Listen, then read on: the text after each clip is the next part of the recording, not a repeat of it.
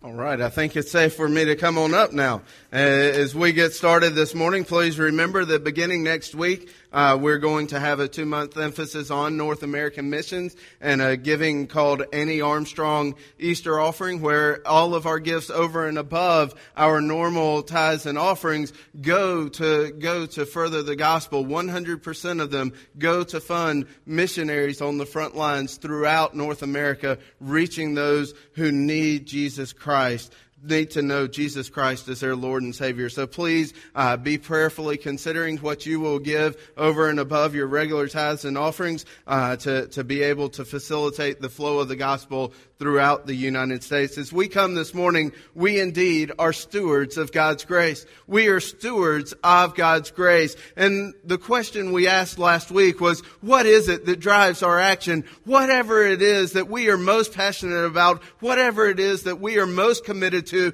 is actually what's going to determine where we act. It's going to determine what we do. The reality is that at the very heart, at the core of the Bible, it says that whatever we worship, whatever we give ourselves to in our passions, that is what determines what we do. And so understand, as we come this morning, we may be pulled in a variety of different ways. We may be pulled by a passion or a passion for a hobby. Maybe it's hunting or fishing or football or basketball, baseball. Maybe it's golf or tennis or running. Maybe it's just exercising and being in good health. Whatever it is that controls you, whatever it is that consumes you, whatever it is that drives you to action, that shows exactly what your passion is. Maybe your passion is not hobbies. Maybe your passion is your career. You have a great desire to attain a certain position, a certain title. Maybe you have a great desire to attain a certain rank or maybe a certain salary, and then you'll be satisfied. Then you'll be happy, and everything in your life is consumed with you pushing forward so that you can gain that position, that rank, or that salary. Maybe you're consumed by entertainment, by the shows that you have to watch and the video games that you have to play, the time that you have to give to updating and keeping everybody informed of the things that are absolutely pointless in your life. You feel like everybody needs to know on Facebook every time you get up and go get a glass of water, or you feel like the world would somehow be interested to know that you have sent out a tweet to inform the world you have gotten up and gone to a restaurant and now you're sitting down for dinner. See, we can consume ourselves with entertainment. Or maybe it's not that. Maybe it's relationships that consume us. And we touched on this last week, and I want to touch on it again because, listen, guys, if we put anyone or anything before the living God, that is idolatry. And that includes our marriage relationships, our relationship with our spouse. That includes our relationships with our children or grandchildren. Listen, if there is anyone or anything that comes between you and the relationship you have with the living God who has saved your soul and given you eternal life, that is idolatry, and it must be addressed because it is pulling your passions away from the all-consuming passion for Jesus Christ. Maybe it's politics, and you just get caught up and you think that there is a political personality or perhaps a political party or perhaps a political ideology that will save everything. And you are consumed with pressing that forward in the midst of this world, making sure everybody knows and understands and agrees with you on which political personality, political party, or political ideology will be the greatest hope for America. Let me tell you now. If your greatest passion in life is one of these things, whether it be hobbies or entertainment or career or relationships or anything along the line, listen, you have an idol before the living God. What or where does your passion translate into action? Where is it that your passion translates into action? Where is it that your worship turns into work? As you discern what passion looks like in your life, consider whether or not your life is consumed with a passion, a burning passion, that you give all of your time to Jesus Christ and to Him alone, that you seek to serve Him with every ounce of energy that you have. Indeed, your passion is what you give your time to without complaint. Your passion is where you find your identity. Your passion is what you talk about, what you think about, what you dream about, what you are consumed with. See, our passions are defined by what we care for, what we are concerned with, and what we are committed to. And God desires for His children to be devoted disciples who in turn are disciple makers and difference makers within the local body of His bride, the church. And He wants us to be active within that local church, within that context. He's passionate about our activity within the local church. And so we need to consider whatever He is passionate about, we need to be passionate about. We need to focus our attention and our affections on. See, God was so passionate about our salvation that it drove Him to action. The action of sacrificing His only begotten Son, Jesus Christ, on the cross of Calvary to bear the penalty and the wrath and the justice and the judgment of His holiness against our sin. And He did it so that you and I wouldn't have to face that.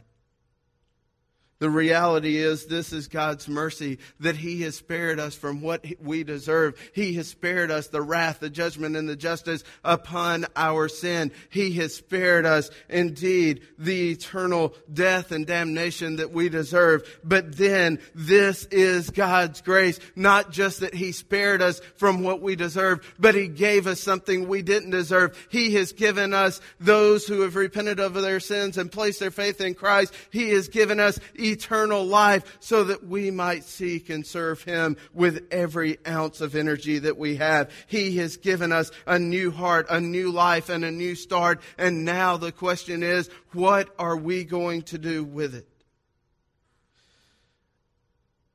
He spared nothing in His love. And this is God's love, that He sent His Son, His only Son, His one and only Son, so that you and I might have life. That's passion in action. The question is, do we have passion that matches in that action? Do we have a passion that consumes us? Do we have a passion that moves us on to serve God? Indeed, God now not only has saved our souls, He's not only given us salvation, but now He has given us gifts. He is sanctifying us to work within the community of believers that we call the church, so that we can then share and show the gospel with all those within our community, that we can share and show the gospel to the ends of the earth, that we can share and show the gospel with every sinner who needs God's Savior. See, God is calling for us to be passionate stewards of His gifts, of the spiritual gifts He has given to us through the Holy Spirit as we complete the Great Commission by facilitating the flow of the gospel to the ends of the earth, by fulfilling what Jesus said for those who receive Jesus Christ as their Lord and Savior, to be baptized in the name of the Father, the Son, and the Holy Spirit, and to be discipled through teaching them all things that He had commanded. Listen, the question for us today is, do we realize the great mercy, the great love, and the great grace God has given us in salvation? And not only in salvation, do we realize the greatness of the love, the grace, and the mercy God has given us in sanctification as He conforms us to His image? And let me ask you this morning, do we respond to God's gracious gifts as stewards or as owners? Do we see ourselves as caretakers and custodians? Or do we see ourselves consumed with our own ambitions, using God's gifts and God's talent in our life for our own purpose. Listen, we need to be good stewards of God's grace. God doesn't just want us to be daters of His church. He wants us to be devoted disciples that in turn make others disciples. He doesn't just want us to be sitters. He actually wants us to be servants. God doesn't just want people that stumble into and out of church every couple of weeks. He wants stewards of His grace that are faithful in serving His purposes in evangelism and edification. We are to be stewards of God's grace through our service to one another. Let me ask you this morning, are you a steward of God's grace? Are you a caretaker? Are you a custodian of what God has given to you? Are you making use of it, or are you just letting it sit on the shelf? Saying, well, I'll get around to it one day. Maybe when I'm older, I'll serve God.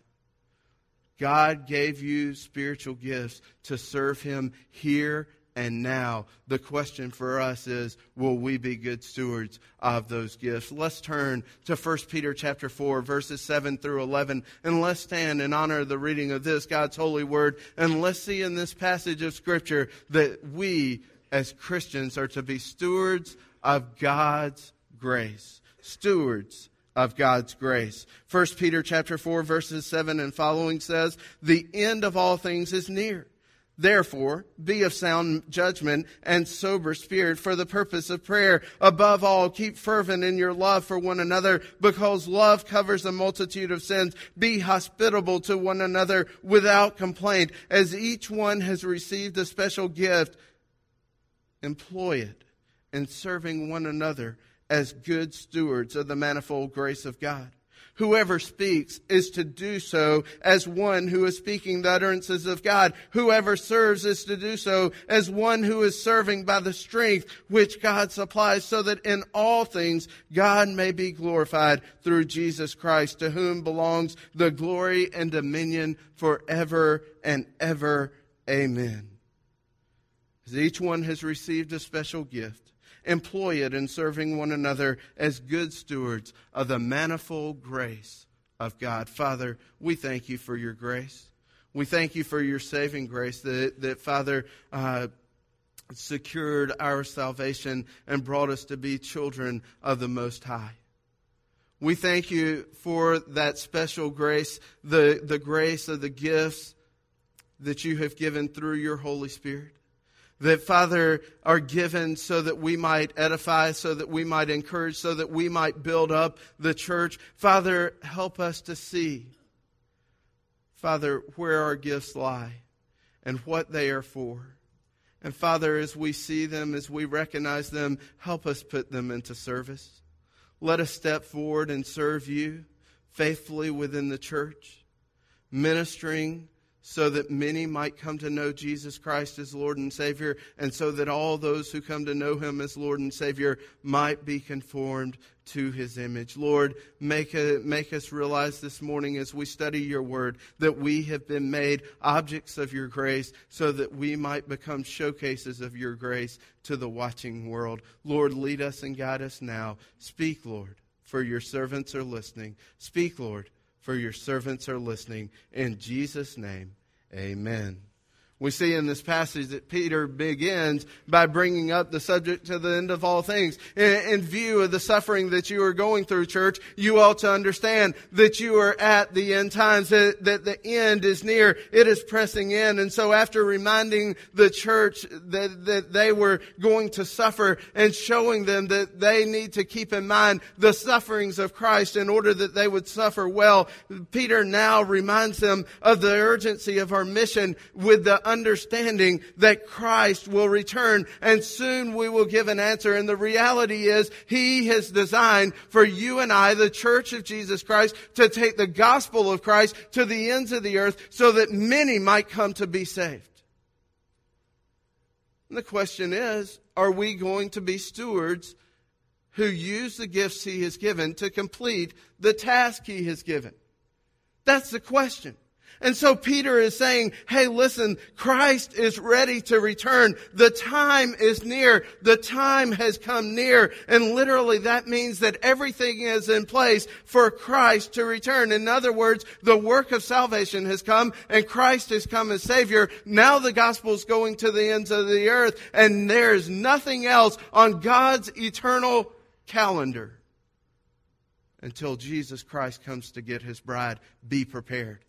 Be prepared. Be ready. The end is near. The next thing on God's eternal agenda is for the full and final redemption of His church, and then He will judge the living and the dead. And so now we need to understand that we have been given a task, and it is this task that as God's children assembled together in His church, we are to pray soberly. We are to love fervently. We are to minister faithfully as good stewards of God's grace. That as we meet together within the church, we are to give ourselves to praying soberly. We are to give ourselves to loving fervently. We are to give ourselves to ministering faithfully because we are good stewards of God's resources.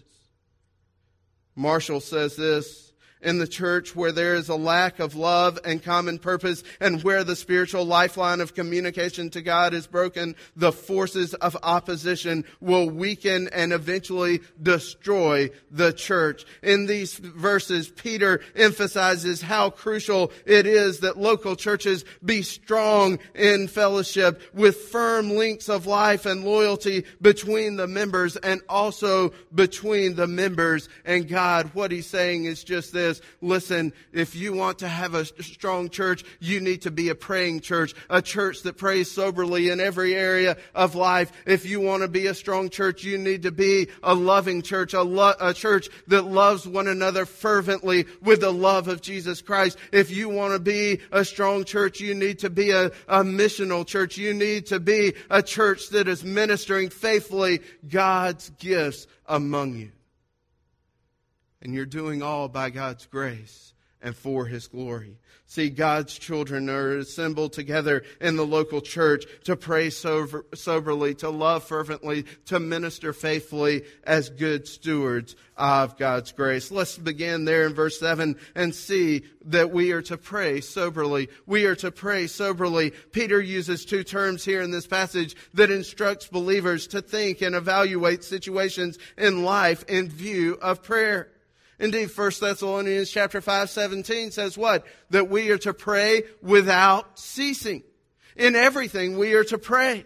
The idea is that prayer should increase as the battle of life's intensities moves towards its designed end. In other words, Ephesians 6:18 comes to bear that all of our prayers and petitions are establishing us to stand firm for the gospel message in the midst of a world that is fighting to destroy us.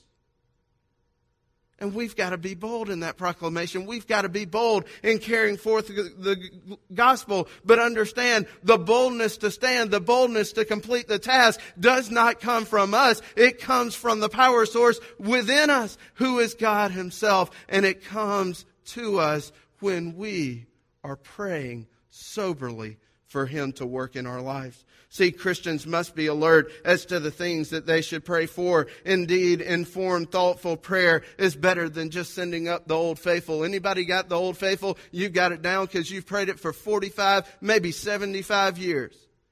And you pray the same thing every day at the same time at the same place, and you never change a minute for your prayer.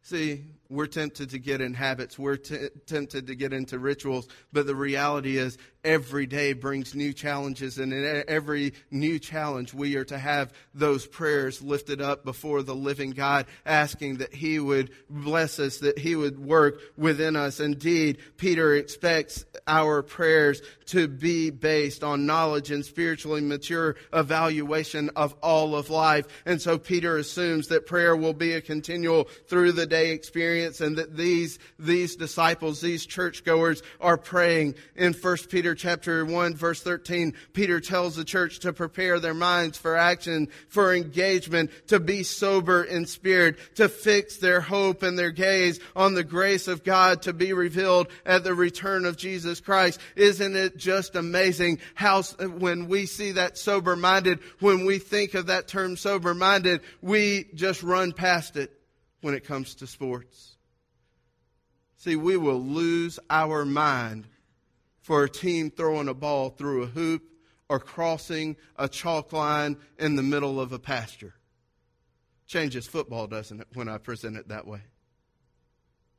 See, we'll lose our minds for things like that. We throw ourselves into these sports. We give ourselves unrelentingly in these areas. But God's Word says we are to be sober-minded and we are to have nothing that consumes us more than Christ Himself. We are to give ourselves nothing to nothing more passionately than we give ourselves to our great God. Listen, the athletic, academic, and all sorts of insignificant stuff of our lives are to pale in comparison to the zeal that we have for God. We must be a praying people, and we must pray soberly, looking at every area and aspect of our life.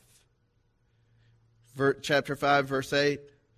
Peter again reminds the church that we are to be sober-minded in all things, alert, because Satan, our adversary, is prowling about throughout creation, seeking whom he might devour. He says, listen, you need to be on guard. You need to be alert. You need to be sober in every area and aspect of your life so that you are concentrated upon Jesus Christ and His gospel. In one region of Africa, the first converts to Christianity were very diligent about their prayer life.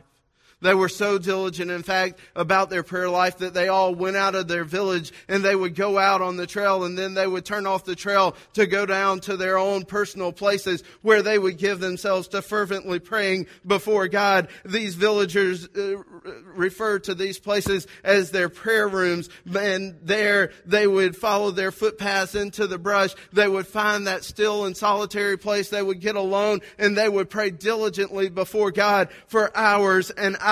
And because these new Christians were concerned for one another's spiritual warfare, they would keep watch over one another's paths. And it was amazing. As long as the path was being used and there was a continual fervency in prayer by each individual Christian, you know what? The path never had any grass on it. But you know how they knew when somebody was struggling with their prayer life? The grass began to grow over the path.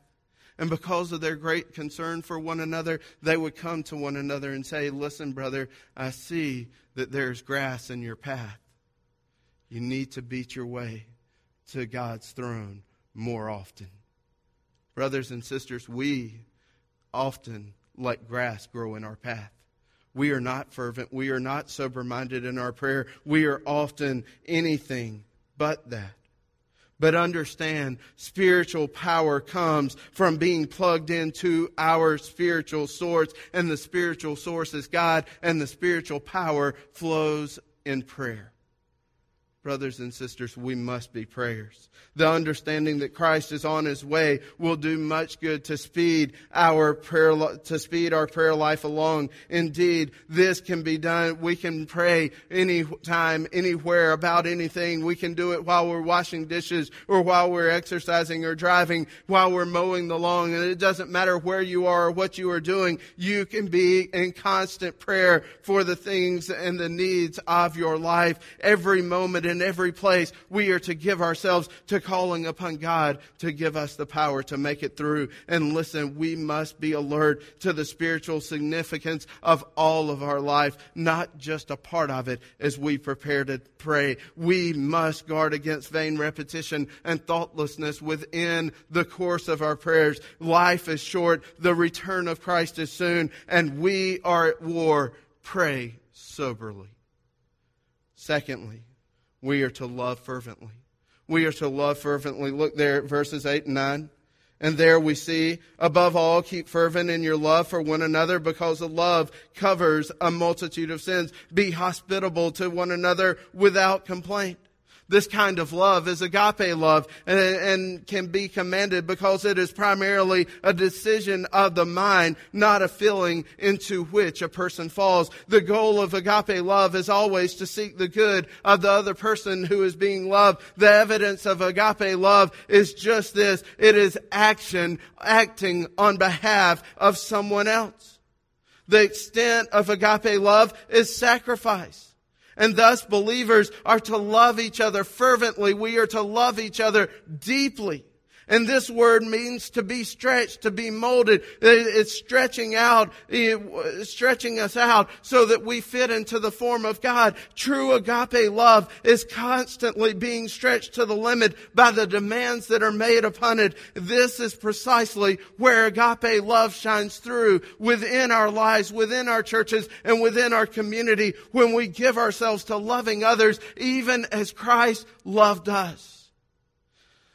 See, one of the most difficult and inconvenient times when we are called to love is when someone in the church has done something wrong to us or betrayed us. The reality is, there will be those times. We are not perfect people, are we? We oftentimes fall and fail in what we desire to do. But understand, even in the midst of those times when we are hurt by somebody else, we must demonstrate a love that is willing to stretch over, because love covers a multitude of sin. We must have a love that is willing to forgive. For indeed, when it says covers there in that passage, it literally means that we would be willing to forgive. And this is to be constantly true in the life of every believer. If you know Jesus Christ, let me put it to you this way. What if tomorrow Jesus Christ looked and said, you know what, Todd? I'm tired of your sinning. I'm tired of your disappointing me. I'm tired of you hurting me because you constantly do what I don't want you to do. I tell you what, Todd, today is the day when I stop covering or forgiving your sin. What if God looked at you and said that to you tomorrow? What a sobering thought. Then why in the world, if God would not act like that towards us, would we ever act like that towards another Christian? We must love deeply. We must be stretched. Love does not ignore the reality of personal sin any more than it justifies or condones it. The confrontation of sin is appropriate and necessary, especially when we demonstrate love in our actions. But understand, it is just as important to demonstrate a willingness to forgive as it is to demonstrate a willingness to confront. Forgiveness, like love, is an act of the will, and it is an act of personal choice. A person chooses either to forgive or not to forgive, and that makes all the difference. Wayne Grudem says it like this: where love abounds in a fellowship of Christians, many small offenses and even some large ones are overlooked and forgotten. But where love is lacking, every word is viewed with suspicion. Every action is liable to misunderstanding, and conflicts abound. Let me ask you, husbands and wives, how is your marriage doing in agape love? See, because that home life is the cornerstone, it's the building block of our relationships. How are you doing in agape love? How are you doing in loving one another and forgiving one another? Is your life filled with examples where you are willing to forgive and overlook and overcome offenses? Or are you constantly under suspicion? Are you constantly trying to misunderstand and see how conflict can be stirred up? Siblings, what about you? What about the interaction between you and your brother and your sister? How are you doing with that? What about with your parents? Are you constantly looking at them saying, they just want to hold me back all the time? Maybe they just want you to understand God's grace in your life by leading you and guiding you in a good and holy direction. We need to understand when we go into our work, We need to be people who are known as lovers of God and lovers of others, people whose love fervently stretches us to be able to forgive others. Church, this passage is specifically about here. So the application we draw out into marriages, into relationships with parents and brothers and sisters, the relationships within our work is all fine and good. But let me tell you, church, a church that is falling apart because there's always suspicion, always something being thought, something is being done underhanded or backhanded. Listen, that is a church that does not know how to love fervently. And if we inhabit that, it will destroy us.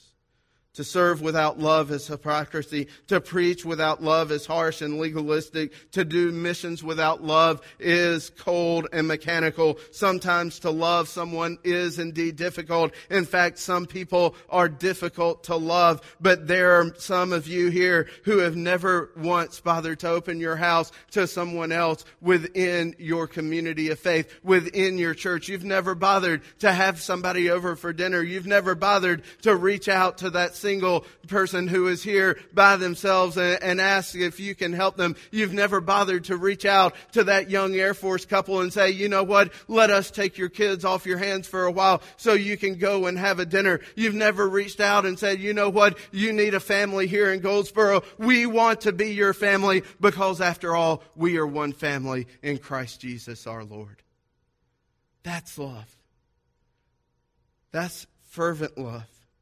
And how are we to do it? We are to do it without grumbling and complaining. See, that's the other problem. Some of us do it. We just complain about it the whole time we're doing it. That's not true love either, is it? See, we must be about the business of caring for our own within our community of faith. We must be about loving people even as Christ has loved us. Some of you are being hospitable but constantly complaining. Allow Christ to love people through you. When you are out of love, indeed, then we will truly be people who love fervently. And in that, we will find that God's love covers a multitude of sins, a multitude of our sins and their sins. Thirdly, this morning, we come to ministering faithfully. Peter explains here the great truth that all believers indeed have been given a spiritual gift by God to be used for the work of the ministry. He uses the word charisma here in this verse, and that's the same word that he uses in Romans chapter 12 and 1 Corinthians chapter 12, where he specifically discusses these gifts. And he says that God has given spiritual gifts. Flip with me really quickly to 1 Corinthians chapter 12, and we're going to look there at the layout and answer the question, what are spiritual gifts? It says in 1 Corinthians chapter 12, verses 6 and following, there are many varieties of effects, but the same God who works all things in all persons, but to each one is given the manifestation of the Spirit for the common good. For to one is given the word of wisdom through the Spirit, and to another the word of knowledge according to the same Spirit, to another faith by the same Spirit, to another gifts of healing by the one Spirit, and to another the effecting of miracles or works of power, and to another prophecy, and to another the distinguishing of spirits, to another various kinds of tongues, and to another the interpretation of tongues. But one and the same Spirit works all these things, distributing to each one individually just as He wills. If you look down in verses 27 through 30, you'll find even more spiritual gifts listed. If you look over in Romans chapter 12, you will find there in verses 6 through 8, even more gifts listed. You will also find in Ephesians chapter 4 that we read earlier this morning, spiritual gifts listed. And so the question is, what are spiritual gifts? Well, if you look at verses 8 through 10, these are spiritual gifts that God has given for special abilities. They're just things that God has given His believers to walk in the midst of their faith journey so that they might be faithful in sharing the gospel and building up the church. They are special God-given abilities. They're not what you and I have given ourselves. They're not something we have developed in and of ourselves. It is something God has given us a propensity, a proclivity to. Secondly, they are given by the Holy Spirit. Look at verse 11. But one and the same Spirit works all these things, distributing to each one individually just as He wills. Who's responsible for your spiritual gift? Who? That's a question. Who's responsible for your spiritual gift? God, the Holy Spirit. He gives to each one just as He desires. Thirdly, every believer in Christ has received a gift. And the gift is given for what? Well, look in verse 7. For the what? For the manifestation of the Spirit, for the common good. In chapter 4 of Ephesians, it says, for the building up of the church. Why are they given? For the common good and for the building up of the body of Jesus Christ. And how can we be good stewards of the spiritual gifts that God has given us? Well, first of all, we need to identify our spiritual gifts and know what our spiritual gifts are. We need to spend time praying and asking God to show us where they are. And we need to look and observe within our life where our talents and desires lie. We need to seek counsel from other Christians who have wisdom to show us and to give us discernment in our direction. Listen, we need to identify the spiritual gifts God has given. Secondly, we need to allow God to fully develop the gift within you. We need to allow God to work in our lives in such a way that we're reading the Word of God. We are praying that it would be active and power within our life. And then we are living out the testimony that He gives. In that, He will give us the power to continue to develop that gift. In fact, 2 Timothy chapter 1 verse 6 is where Paul tells Timothy, listen, you need to fan into flame the gift that was given to you. How do you fan it into flame? You need to use your gift as God leads you. You need to not turn away, not shrink away. But when God gives you a door of opportunity, you need to exercise that spiritual gift He has given you. And you need to always keep it in a proper perspective. You need to use it with humility, understanding that your gift is not about you and your accomplishments. It's not about you and your aptitude. It is about God and His grace. And you are just a minister through which, a vessel through which God is working. Peter also explains the purpose for ministry in the body. He says that to be a good steward, a good steward of your gift, you're to figure out what it is and to use it. You're to, when we come to that term steward there in verse 10, it literally means a household slave charged to manage something that belonged to his master. Isn't that a great picture of what spiritual gifts are in your life and in my life? We are what? Slaves to our master, working out the gifts that He has given to us. And so a steward is a custodian. They are a caretaker. And you and I are custodians and caretakers of a spiritual gift God has given every Christian so that his body might be built and so that His gospel might go forward. Indeed, believers are agents of God and passing on the benefits of His grace through our lives. God does not grant us gifts of grace for our personal use. He doesn't grant us gifts of grace for our personal exploitation. He gives them to us for the benefit of His body. See, it says that we are to serve one another with them. I want you to think about that term diakonos. When it comes from diakonos, it means servant, one who would serve others. We have a group of men in the church who are called deacons, who are servants of the church, facilitating the physical care and ministry to those within the church.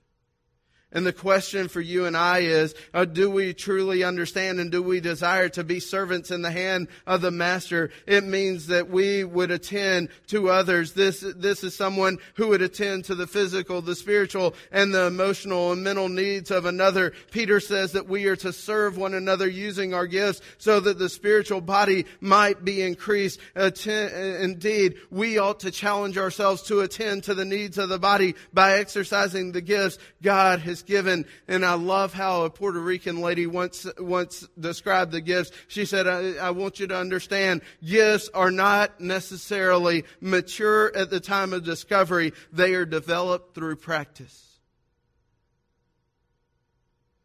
They're developed through practice. Charles Stanley said there are 4 things that we know are true about every Christian who is not using their spiritual gifts. First of all, they are robbing the local body of believers in which they associate. Secondly, they are forcing other members to carry the load that they should be carrying. Thirdly, they are dead weight on that body. In other words, they are dysfunctional limbs that have to be drug along instead of actively working to move the body along. Fourthly, they are out of touch with the Holy Spirit of God because they are not walking in what God has designed them to do. I pray that you're not one of those. I pray that you're not a dysfunctional limb that is robbing from God's church, that is causing others to carry a load that you ought to be bearing. I pray that you are not out of touch with the Spirit of God, but rather that you are in touch, knowing exactly what He has gifted you to do and serving faithfully in that capacity. Listen, some may say, well, I don't know what my spiritual gift is. Well, you need to be reading, you need to be praying, and you need to give yourself to study so that God might show it to you. In addition, I have spiritual gifts inventories that are very helpful in pointing you in the direction of what God has gifted you to do. I would be delighted for you to get one of those and take it home and fill it out and come back and us discuss it so that we might encourage you to use your spiritual gift. If you know what your gift is and you're not using it to build up the body, then listen, you're not being a good steward of what God has given to you. And as a result, our church is going to suffer. The work of Christ across this world will suffer. And we will not fulfill the purposes for which He has designed us. See, the last days are not a time for the church to be weak. It's not a time for the church to draw back. It is a time for us to be strong. The spiritual gift of just showing up on Sunday morning is not within the pages of Scripture. Listen, God never called you just to come, sit, soak, and sour. God called you to come and serve. He wants you to be active. Your presence is indeed expected, but your participation is an expression of God's grace working through you.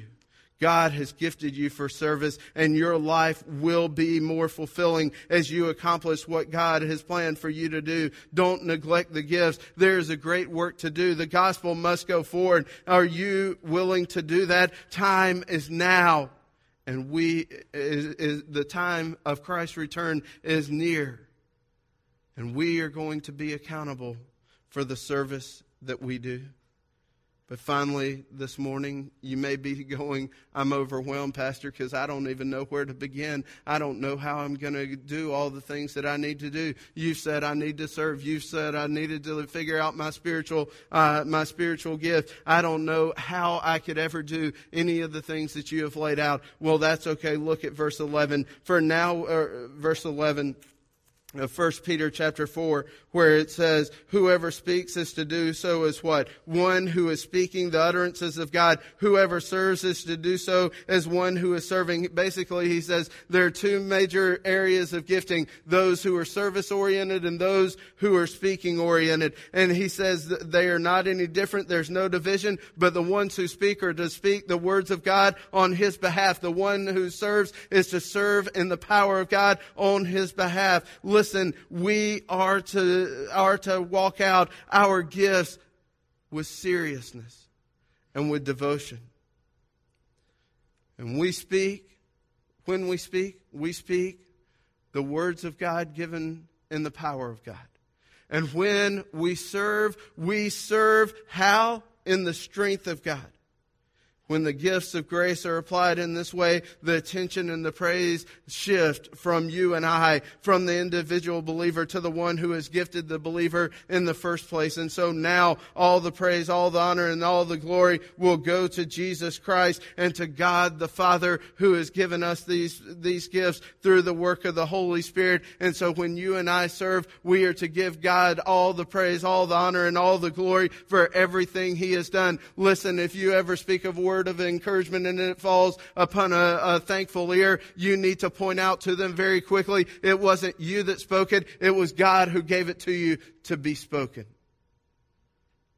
If you ever come along and serve someone, and a heart of thankfulness overflows in praise to you, you need to tell them very quickly, listen, don't give me any praise, honor, and glory. It was God that allowed me to have the strength to serve you. Jonathan Edwards said, resolved that all men should live for the glory of God. Resolved, second, that whether or not others do, I will. You and I must live by the grace and for the glory of our loving and gracious God.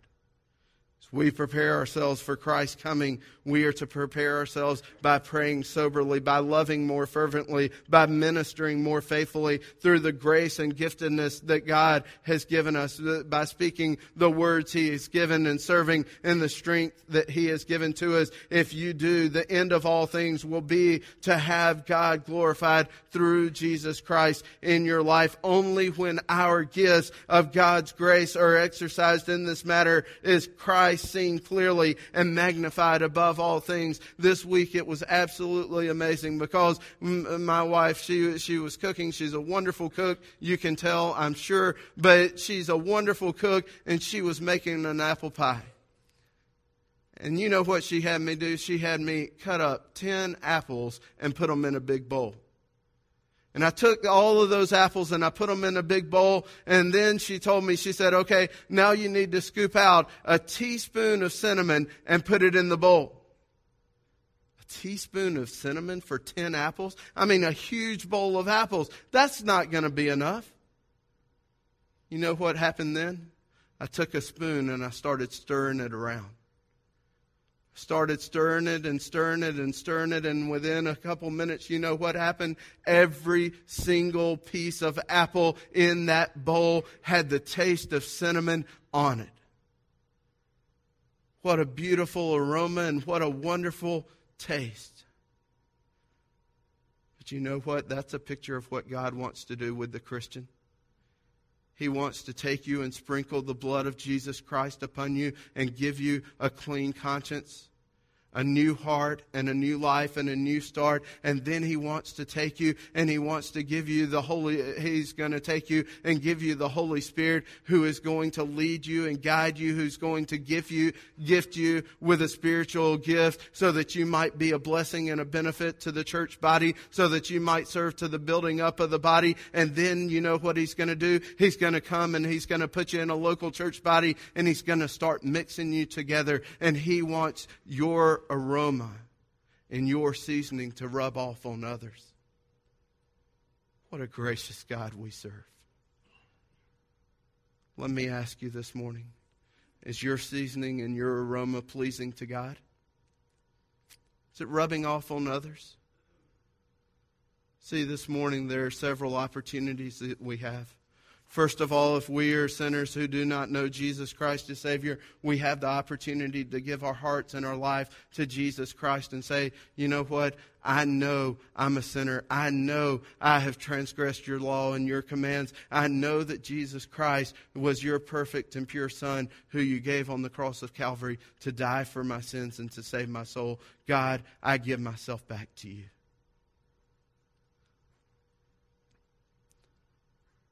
But then, understand, He doesn't just want to save you so you can sit, soak, and sour. He wants to save you so you can serve. So, if you are here this morning and you know Christ is your Savior and Lord, the second question that I want you to ask yourself is, am I a showpiece of God's grace by using my spiritual gifts? See, we need teachers in our children's ministry. We need those who would come alongside of our nursery ministry and work and minister to our children. We need those who would go out and be evangelists within our community, those who would spread the gospel by going door to door and sharing the grace of Jesus Christ. We need others who would come and have the gift of hospitality, and maybe they would stand at the back door and greet those who are coming in and going out and share the love of Jesus Christ in a practical and a real way. We need teachers who would come alongside our adults and encourage them to walk in faithfulness to Jesus Christ. We need to be a body of believers who are praying soberly, who are loving fervently, who who are ministering faithfully. My question is, where are you working today? What would God have you do in the midst of His family? Father, we pray now that each and every one of us, Father, would be vessels that would be used by our Master, that would be faithful to serve the part that you have given us to play. Father, we pray that we indeed would have a pleasing aroma and a pleasant seasoning, Father, to all those that came into contact with us, so that we, as we use your spiritual gifts, might, Father, share and show the gospel and thereby facilitate the completion of the Great Commission. Lord, we ask this morning that you would give us hearts that are broken over our sin, that, Father, you would give us hearts that are broken over our slothfulness and slackness in fulfilling the works of your service that you have given. And, Father, that each and every moment as we go forth from this place, we would live by your grace and for your glory. Lord, we pray these things now.